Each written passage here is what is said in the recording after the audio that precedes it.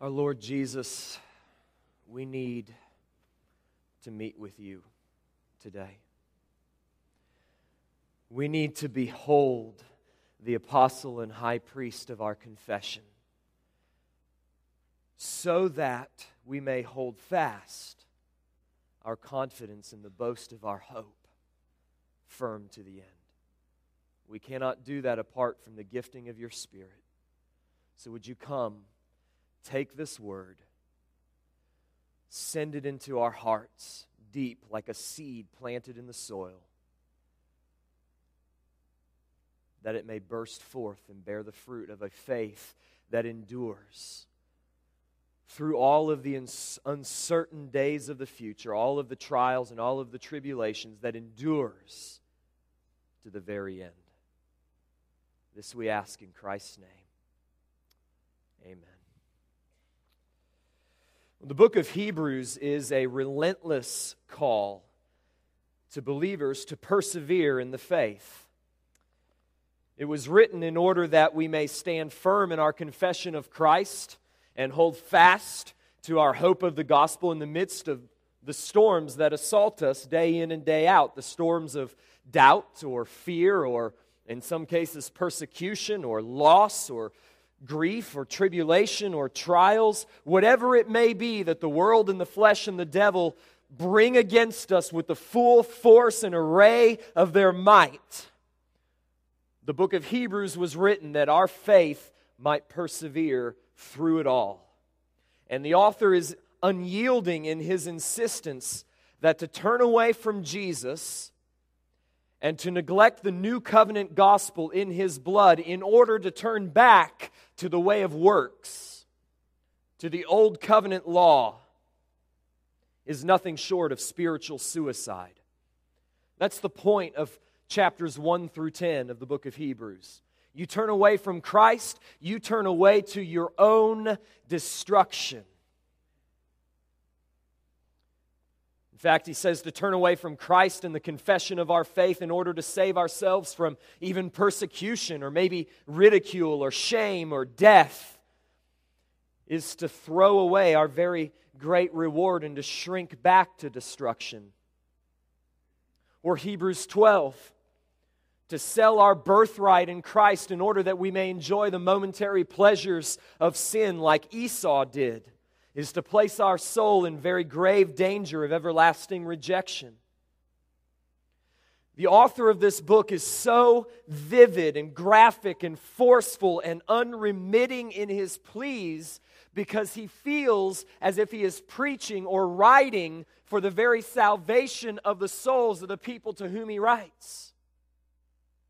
It's like he feels as if he's engaged in mortal combat for their own salvation. And the fact of the matter is, he is. And so am I. When I sat at my desk last week and began to study for this passage, I was initially kind of discouraged. And a part of me was wishing that I hadn't chosen to tackle the entire book of Hebrews. The question being, how do I keep my messages fresh when the main thrust of every passage to which we come is consistently the same, summarized by these words: Jesus is better, so don't turn away from him. I mean, the only thing that has changed from week to week thus far is that to which Jesus is compared. He's better than the prophets. He's better than the angels. He's better than Moses. He's better than Aaron and the Levitical priesthood. He's better than the old covenant sacrifices. He's better, so don't turn away. The point of comparison changes, but the application remains the same. Do not turn back from the superior to return to the inferior. Whether the inferior be the old covenant or whether the inferior be the world and everything in it. Stay with the superior. But last Wednesday morning, I was in the middle of writing this sermon. Two articles captured my attention, both of which detailed the gradual exit from the historic Christian faith of two former Christian leaders who were influential when I was in college many moons ago. One article was about a man named Bart Campolo. He's Tony Campolo's son. Bart was then a popular speaker on the conference circuit, and he was the leader of an inner-city ministry in Philadelphia and Houston and other places. And I remember him coming in my junior year at SPU to preach in our chapel service. In fact, it's because of Bart Campolo that for the past, 10 years we've been sponsoring a compassion child. I remember him giving this passionate plea for compassion. I remember him standing up in the front of the chapel and saying, you visit the compassion desk in the back of the auditorium if you have any heart at all. And I wanted to have heart, so I did. He was compelling. Since that time, however, his gradual descent from the faith has included a rejection of the sovereignty of God, a rejection of the authority of Scripture, and a rejection of the exclusivity of Jesus Christ. In his own words, Campolo writes, quote, "I started rejecting the supernatural stuff, the orthodoxy. I no longer believe that God does miracles or that Jesus was raised from the dead or that other religions were false. My Christianity died the death of 1,000 nicks and cuts." End quote.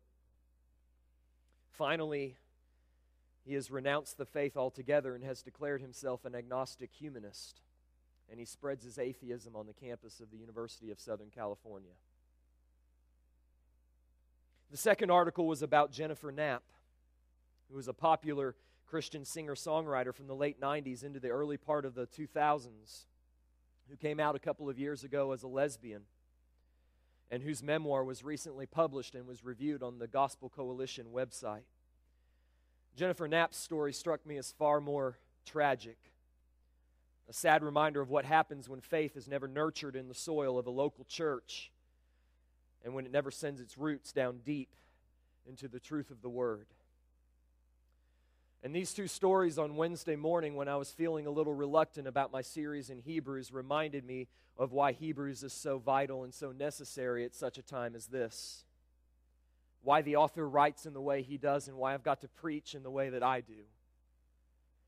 He's writing for the souls of men. He's trying to give them a theological foundation on which to make their stand. He's giving them an anchor of truth to which they may tie, a hope of the gospel to which they may cling so that they don't drift away. He's heeding the words of the Apostle Paul to Timothy in 1 Timothy chapter 4 and verse 16, when Paul says to Timothy, "Pay close attention to yourself and to your teaching. Persevere in these things. Keep teaching, Timothy. Keep preaching truth, Timothy. Persevere." Why, Paul? "For as you do this," he says, "you will ensure salvation both for yourself and for those who hear." Timothy, you're preaching for the salvation of your congregation.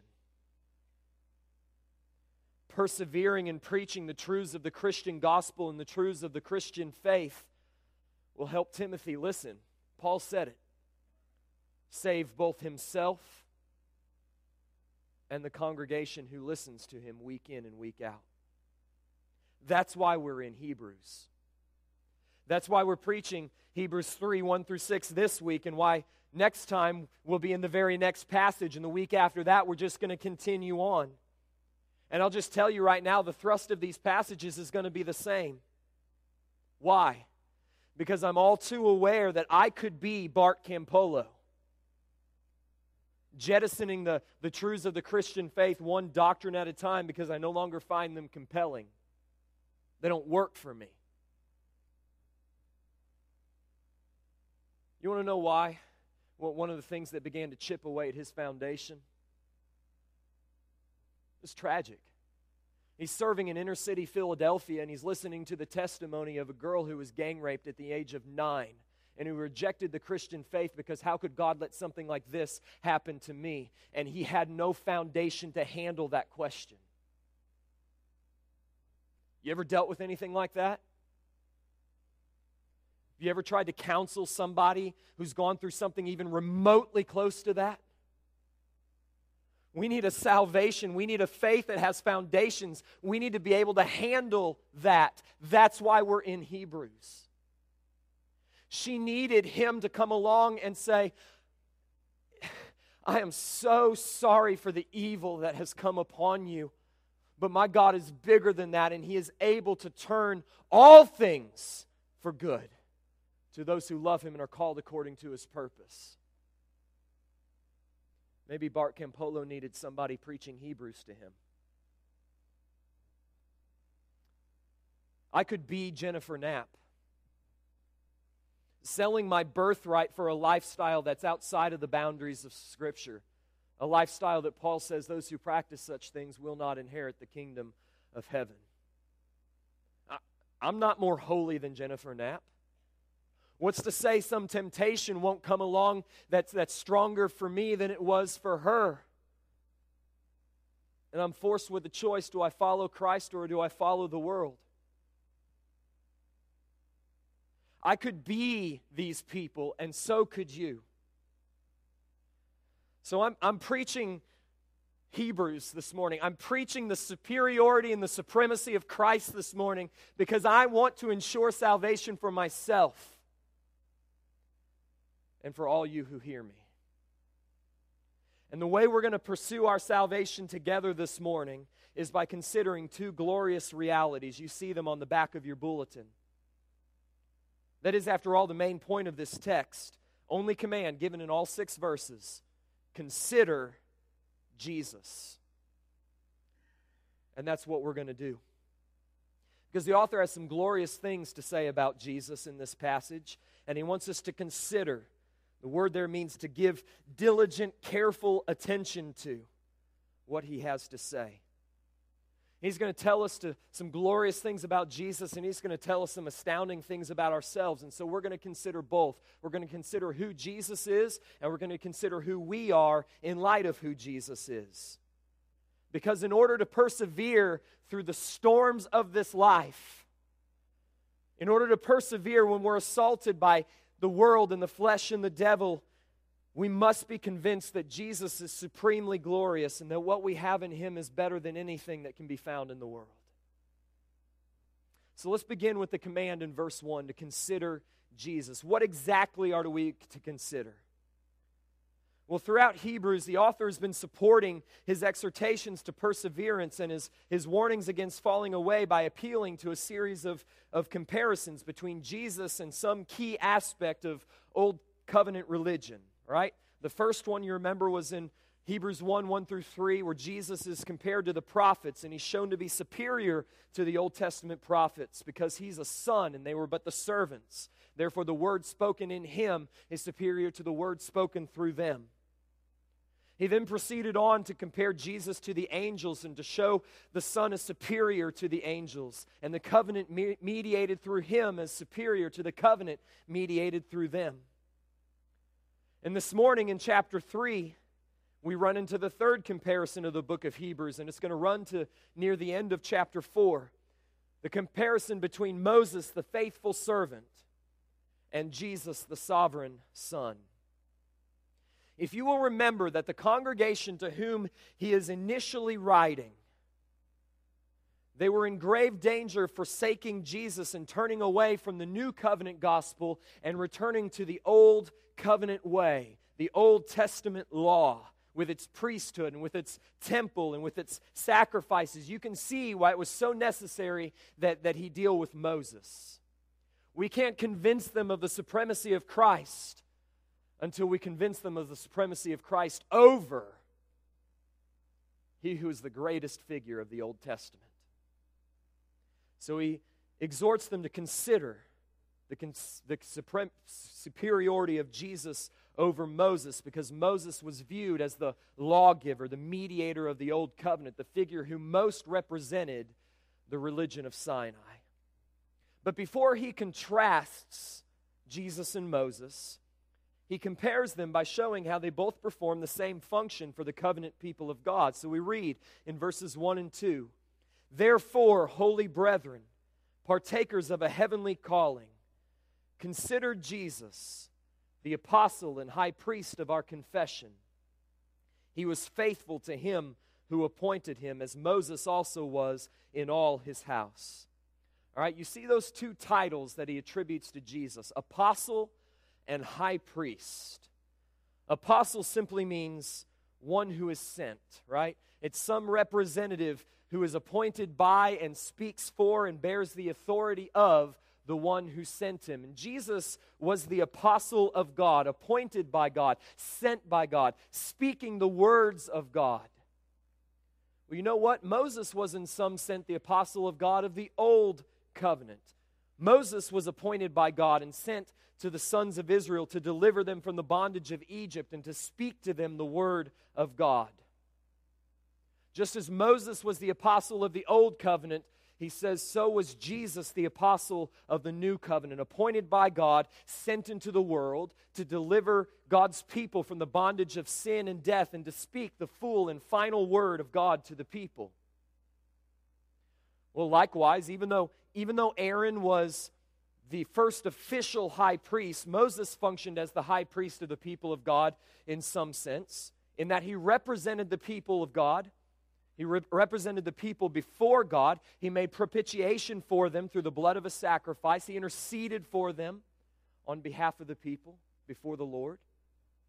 As we've already seen in the previous passage that we were in last week at the end of chapter 2, and as we'll see in much greater detail in chapters 5 through 10, Jesus is the high priest of the new covenant, who represents us before the throne of God, who has made propitiation for our sins before the throne of grace, and who intercedes on our behalf.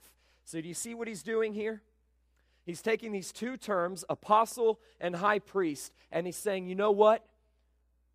Moses was faithful in the offices to which God appointed him, and Jesus was faithful in the offices to which God appointed him.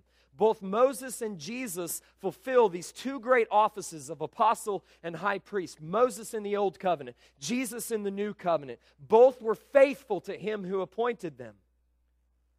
Though Moses sinned and therefore could not bring the people into the land of promise and into the fullness of their inheritance, the testimony of God is Numbers 12:7. That's where the author's quoting from.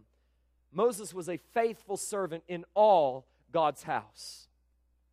He says, likewise, Jesus was faithful, accomplishing the purpose for which God sent him. So we're not denigrating Moses here. We're for Moses in the New Testament. He's not the enemy of Jesus. But there is a point where the similarities cease. For the word that Jesus has given as the apostle of God and the work of propitiation and intercession made by Jesus as the high priest of our confession is so much greater and so much more glorious than the work accomplished by Moses. Look at verses 3 through 6. For he has been counted worthy of more glory than Moses, by just so much as the builder of the house has more honor than the house. For every house is built by someone, but the builder of all things is God. Now Moses was faithful in all his house as a servant, for a testimony of those things which were to be spoken later, but Christ was faithful as a son over his house. I want to point out three ways in which Jesus is superior to Moses. It's going to form the foundation for what's going to come in the next two chapters. Three ways. Number one, Moses served the house and was himself part of the house, but Jesus built the house, and therefore Jesus owns the house. This is the point of verse 3. When you see the word house in this passage, you shouldn't think of the physical structure. You should think more of household. Okay? The Greek word, oikos, can refer to both, and here it clearly means the household of God, not necessarily the structure. What is in view here is God's people, the covenant people of Israel. Moses was a leader in God's household, but he was still a part of the household. He was a part of the people of Israel. But he says, you know what? Jesus built the house. Jesus made the household. And I don't want you to miss the not-so-subtle equating of the builder of the house, who is Jesus in verse 3, and the builder of all things, who is God, in verse 4. Just another instance of the author's really high Christology. Jesus is God is the point that he is making. So what we see here, all right, just as God created the world through Christ, Hebrews 1:2, even so did God build the house of Israel through Christ. And the author says that's why Jesus is accounted worthy of more glory than Moses. Jesus made Moses and everyone else in the household. Secondly, Moses was a faithful servant in God's house, but Jesus is the sovereign son over God's house. This is the point of verses 5 through 6. We're talking about authority here. Moses was like the chief servant of the household. Everybody did what he said. He possessed great authority, had great responsibility. Everyone in the household, all of the members of God's household, took their orders from Moses. But Moses, the faithful servant, took his orders from Jesus, the sovereign son. His authority in the house as a servant cannot be compared with the authority of Jesus, who is Lord over the house. The most Moses could ever be was a faithful servant within the household of God, but Jesus, the sovereign son, reigns over the household of God. There's contrast number 2. Number 3, Moses was but a temporary apostle and a temporary high priest, bringing the people a temporary word of a temporary covenant. But not Jesus. Jesus is the apostle, the high priest, who has brought to his people the final word of the new and everlasting covenant. Look at the bottom part of verse 5. Now Moses was faithful in all his house as a servant for a testimony of those things which were to be spoken later. Right? Moses is giving a testimony to the fullness of something that's going to come in the future. Moses has a role to play, and it's an important role, but it's a temporary role. If we're going to use the metaphor of a temple, Moses was merely laying the foundation for the house of God. And the foundation is important. You can't build a structure on shifting sands. It's got to be built on something that's able to hold up the weight. It's got to be built on something that's solid. But Jesus is the cornerstone that ties the foundation together and on which the true temple of God is built. This was God's promise to David. You remember 2 Samuel chapter 7? I will build you a house. You will have a son who will build a house for me.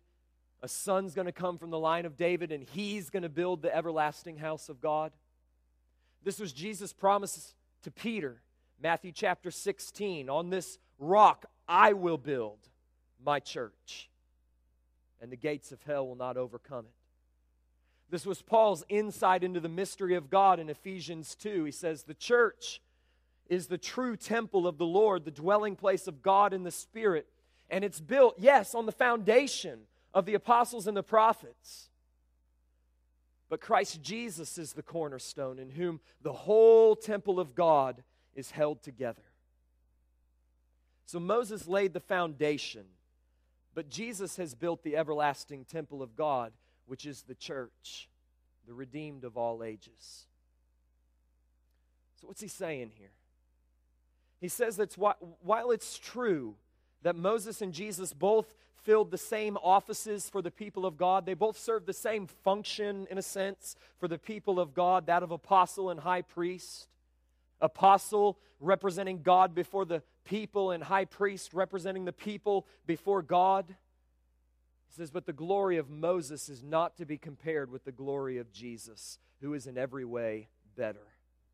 Because Jesus has brought to God's people a better word, a better covenant, enacted on better promises and a better sacrifice. But in addition to considering who Jesus is and dwelling on the supremacy of Christ, in this case over Moses, it's also essential to our perseverance that we understand who we are in light of who Jesus is. And in this passage, whose main point is to hold up Jesus for our consideration, the author reminds us up front of three truths about ourselves. Did you notice that? He doesn't have to. It's not essential to his argument. But he lays on three truths about us before he tells us to consider Jesus. I think the reason why is because he's trying to strengthen his congregation, and the Holy Spirit is trying to strengthen you this morning with the knowledge of who you are in light of who Jesus is. So as we near the conclusion of this message, I invite you to take courage this morning. Because this is how your apostle and high priest sees you. This is how the Holy Spirit describes you. Number one, he says you're holy. He addresses you as holy brethren. You're probably aware that when the word holy is applied to sinful men, it doesn't mean sinless. It means chosen, set apart by God. See, formerly, you were unholy. You were part of the world. You were part of the problem. You were part of the fall, part of the rebellion, a descendant of Adam's fallen line. You were without hope and without God in the world, unholy. But God chose you, beloved, and He set you apart, and He set His sovereign and electing and saving love upon you. And He sent His Son into the world to redeem you at the cost of His own precious blood. And He sent His Spirit into the world to awaken you from spiritual death and to awaken you to faith and new life in Christ. You are holy, not because you're sinless. You are holy as you sit in your chair this morning, not because of anything that you've done, but because the sovereign Trinitarian God has set His saving love on you and set you apart for Himself. You're holy. You're brethren and sistren. God is your Father. Jesus Christ is your elder brother, and they are not ashamed to receive you into their family. Look back at chapter 2 and verse 11. For both He who sanctifies and those who are sanctified are all from one Father, for which reason He is not ashamed to call them brethren. He's not ashamed to bring you into His family. You're not an enemy of God any longer. You are a son, and with Christ you will inherit everything that the Father owns. You will inherit the kingdom which has been prepared for you from the foundations of the earth. And thirdly, you are the partaker of a heavenly calling. Do you know that's what it means to be a part of the church? Ecclesia, to call out. You are a part of the assembly of the called. That is our identity. We're the called ones. The Christian life begins and ends with a heavenly call. The first heavenly call is what is known as the effectual call. That divine summons from a sovereign Savior that awakens us when we are spiritually dead and opens our eyes and gives our ears the ability to hear and our minds the ability to comprehend and opens our heart to faith to receive the good news of the gospel. And we are born again to a new and living faith. It happens by this heavenly call. But there's a heavenly call at the end of our life. What Paul called the upward call of God in Christ Jesus. It's the consummation and the completion of our Christian journey. It's a call to a physical resurrection. So the first call is to a spiritual resurrection. The second call is to a physical resurrection, and both of them come from heaven. When the Son of God returns and all who are in the tombs will hear His voice, John 5:28, and the sons of God will burst forth into the glory of the new heavens and the new earth. You are partakers of these heavenly callings.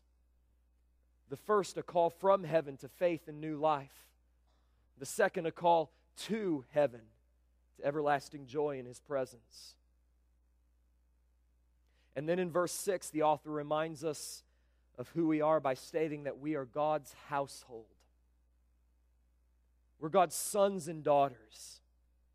We're Christ's brothers and sisters, fellow heirs with Christ of the kingdom of our Father. Glorious and inestimable blessings belong to us as members of God's household, right?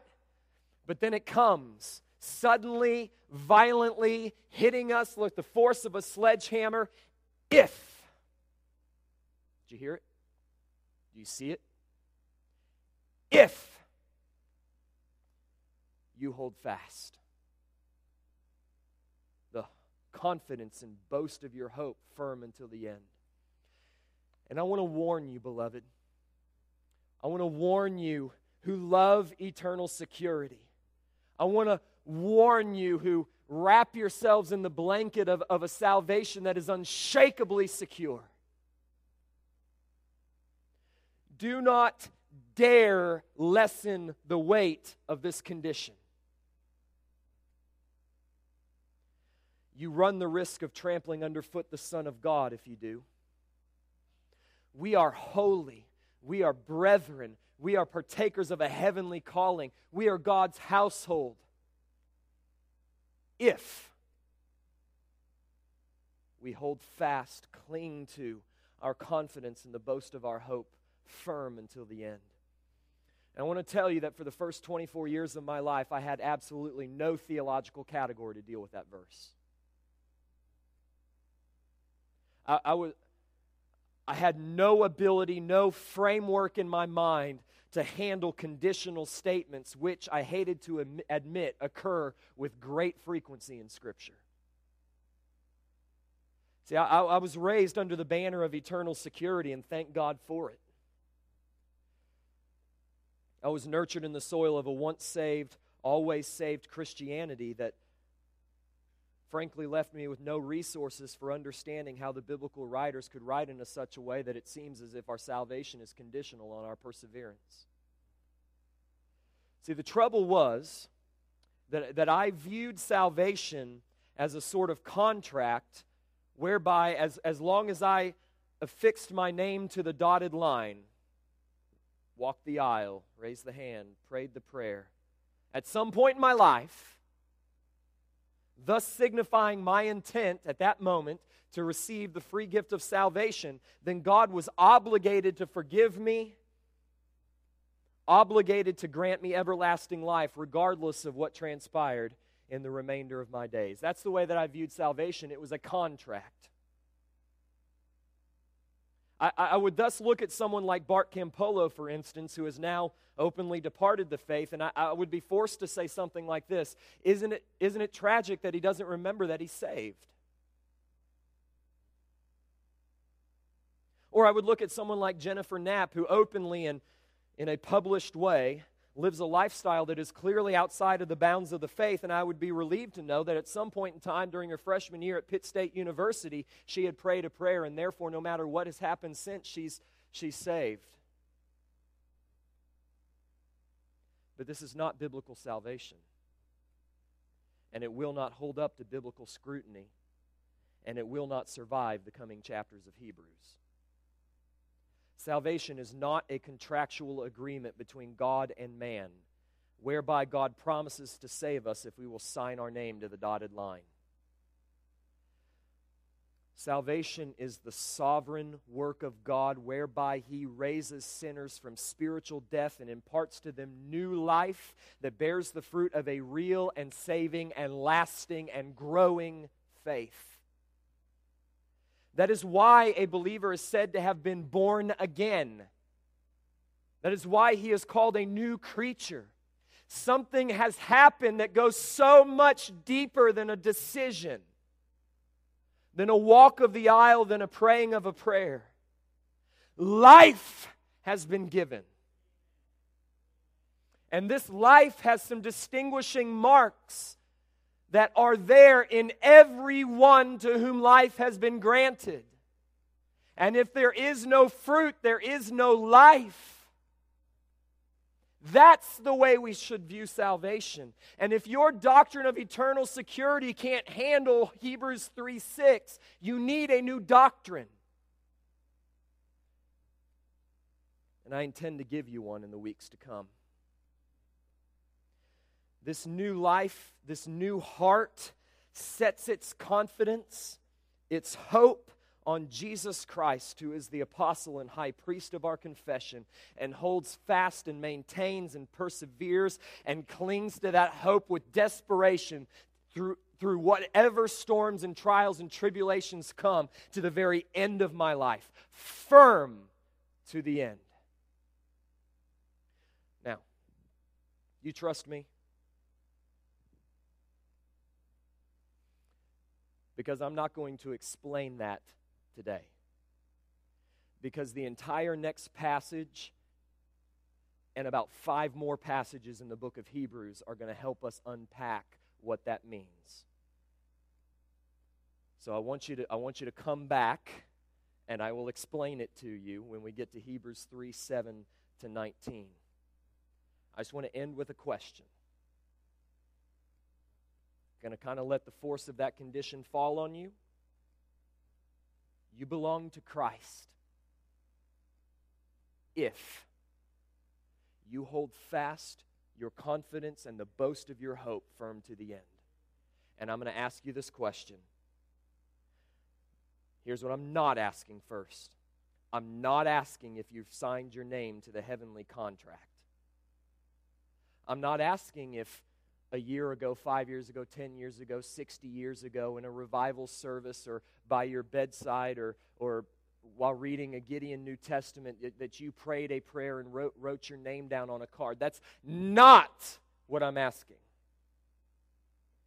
I'm asking you right now at 11:37 on Sunday morning, October the 19th, where is your hope?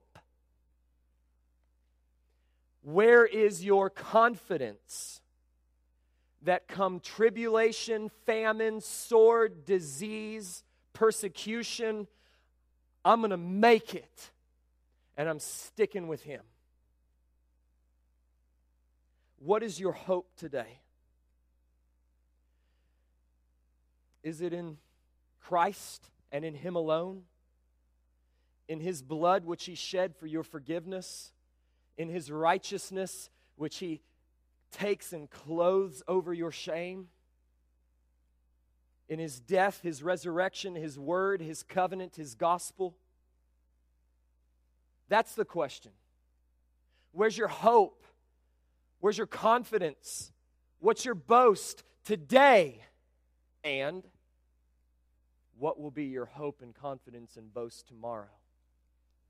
And all of the days that come thereafter? What are we going to do? How are we going to persevere to the end when every enemy, the world, the flesh, and the devil, is arrayed against us? I tell you what we're going to do. We're going to consider Jesus. We're going to consider Him today, and we're going to consider Him tomorrow, and we're going to consider Him next week and every week thereafter until we make it to the finish line.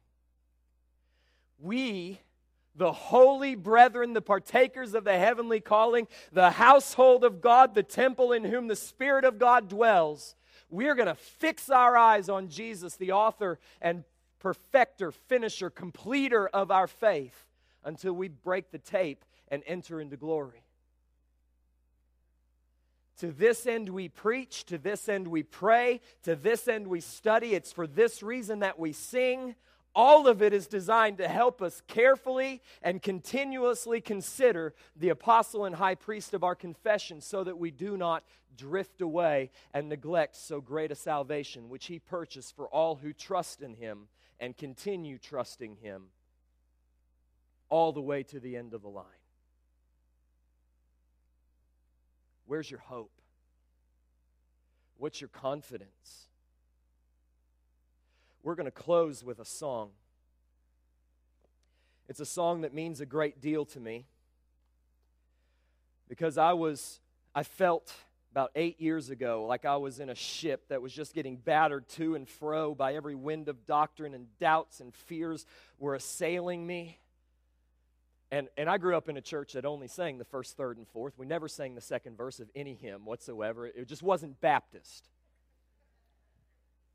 And so I never knew that there was a second verse to "It Is Well With My Soul."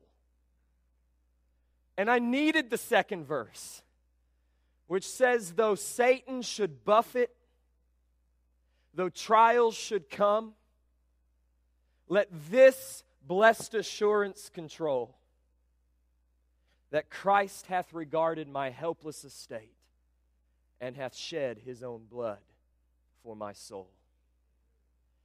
Those are the words of a man who is considering Jesus. And I submit those words to you. Being buffeted this morning, trials come upon you. If not, they will.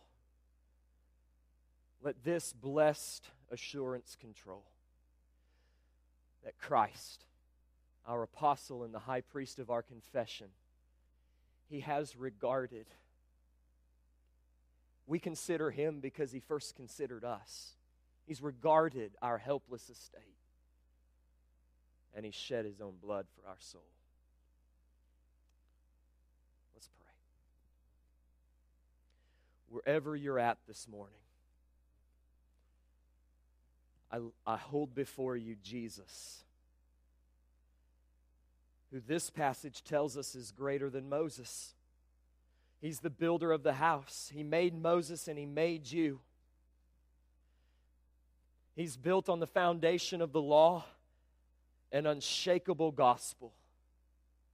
He's looked at helpless sinners and he has shed his own blood for our souls. I hold him before you and I invite you to consider him. Consider him in your financial turmoil. Consider him in your family trouble. Consider him in your job worries.